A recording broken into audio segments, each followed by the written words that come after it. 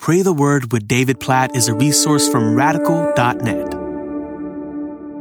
Hebrews chapter 13, verse 3. Remember those who are in prison, as though in prison with them, and those who are mistreated, since you also are in the body. Wow, what a powerful picture of our identification with the persecuted church around the world. But let's just realize we can miss this, right? Like, we have brothers and sisters in Christ, part of the body of Christ. We have family members who are in prison right now. And if we're not careful, we can not think about them at all, not pray for them, not do what this verse says. Remember them as though we were in prison with them. Like, that's not just think about them every once in a while. That's let them be constantly on your mind, as if you're in prison with them.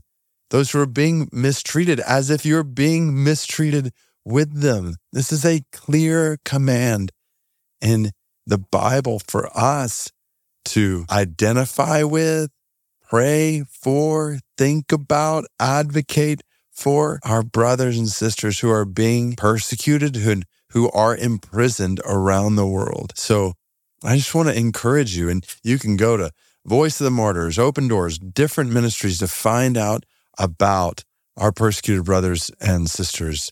I even think about our urgent initiative through Radical.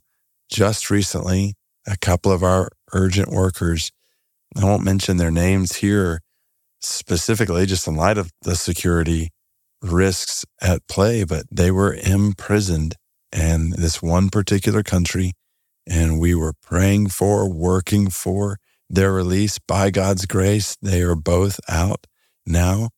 But it was a reminder to be praying continually for them. But that's what Hebrews 13 is calling us to do as the body of Christ for our persecuted brothers and sisters all the time. So let's pray now. And then I would just encourage you to make sure there is some kind of intentional focus based on Hebrews 13:3 in your life, in your family, and in your church, on remembering those in prison as though we were in prison with them.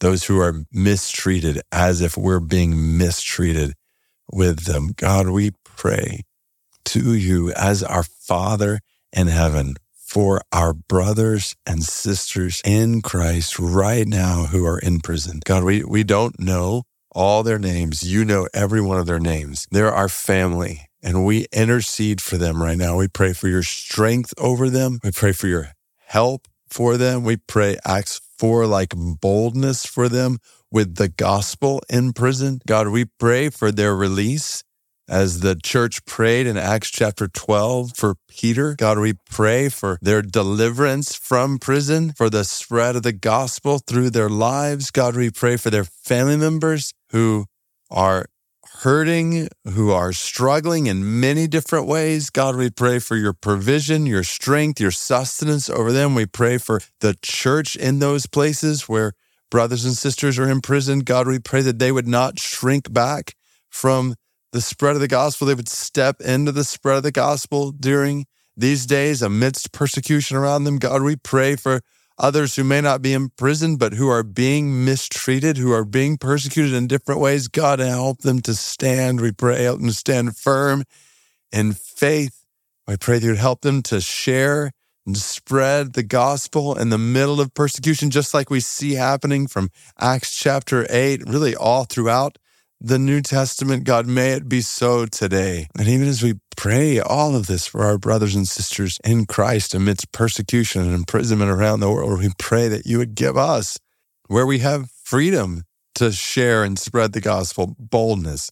God, help us not to shrink back today when we don't have any of the same fears of consequences and imprisonment or persecution, at least to that level. God, help us to share the gospel boldly today. And God, we know that many of the most unreached places in the world will involve persecution and imprisonment in order for the gospel to spread there. So we pray specifically today for the Kandhu people of India and Bangladesh. God, we pray that they would be reached with the good news of your grace, no matter what it may cost followers of Jesus to reach them, no matter what it may cost us as followers of Jesus to reach them. God, help us to be willing to do whatever you call us to do, no matter what it costs, for the spread of the gospel right around us and to the ends of the earth, as we remember each other amidst persecution, mistreatment, and imprisonment. We pray all this according to Hebrews chapter 13, verse 3. In Jesus' name, amen